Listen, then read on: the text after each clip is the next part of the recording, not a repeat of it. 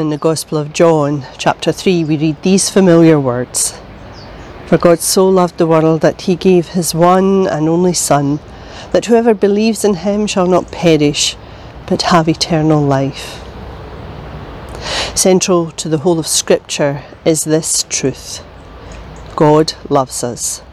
God loves us and wants to have a relationship with us. That's why it's repeated again and again in different ways throughout Scripture. Because it's that important. I can remember the first time I saw each of our children. They were small and messy and completely helpless. In the few moments since their birth, they hadn't done anything but cry. They hadn't done a single lovable thing, but instantaneously I took great delight in them. And that's the way God feels when he looks at us, at you and at me.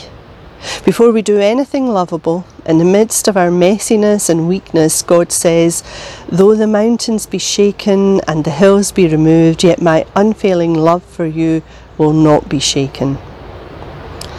As we move through the Advent season and closer to Christmas, we think of the story of the baby born in a stable, and we find it easy to love in our hearts him who lies there, vulnerable. But we're often tempted to leave the baby Jesus in the manger. We like Jesus small and safe, weak and vulnerable in his mother's arms, with shepherds watching and angels singing. We like silent nights and peace on earth and goodwill to people everywhere. We push to the back of our minds that the baby born in the stable grew up and changed all the rules. He taught a revolutionary ethic of unconditional love, persistent forgiveness, and radical hospitality. He reached out to those who were marginalised. In the Gospel of John, in chapter 15, we read these words. As the Father has loved me, so have I loved you. Now remain in my love. If you keep my commands, you will remain in my love, just as I have kept my Father's commands and remain in his love.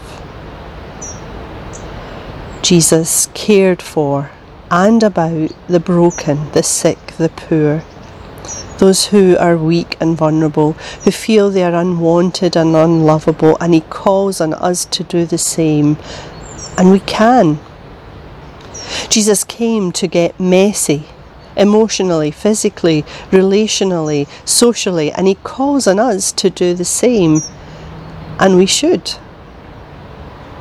Because we were created for an earth-shaking, world-changing life full of compassion and overflowing with God's love.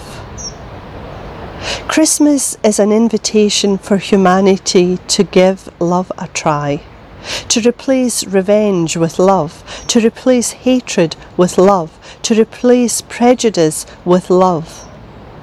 Christmas is not about what we have. It's not even about what we give. Christmas is about what we have been given.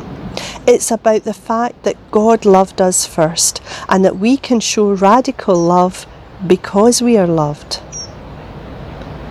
And so we remember this Advent season that this is a love story about God loving us so much that he wants to be with us. That's what Emmanuel means, God with us. But more than that, also within us, loving others through us.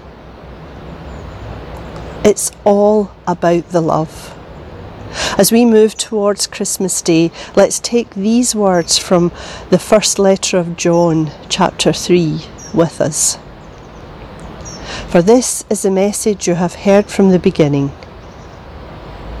We should love one another.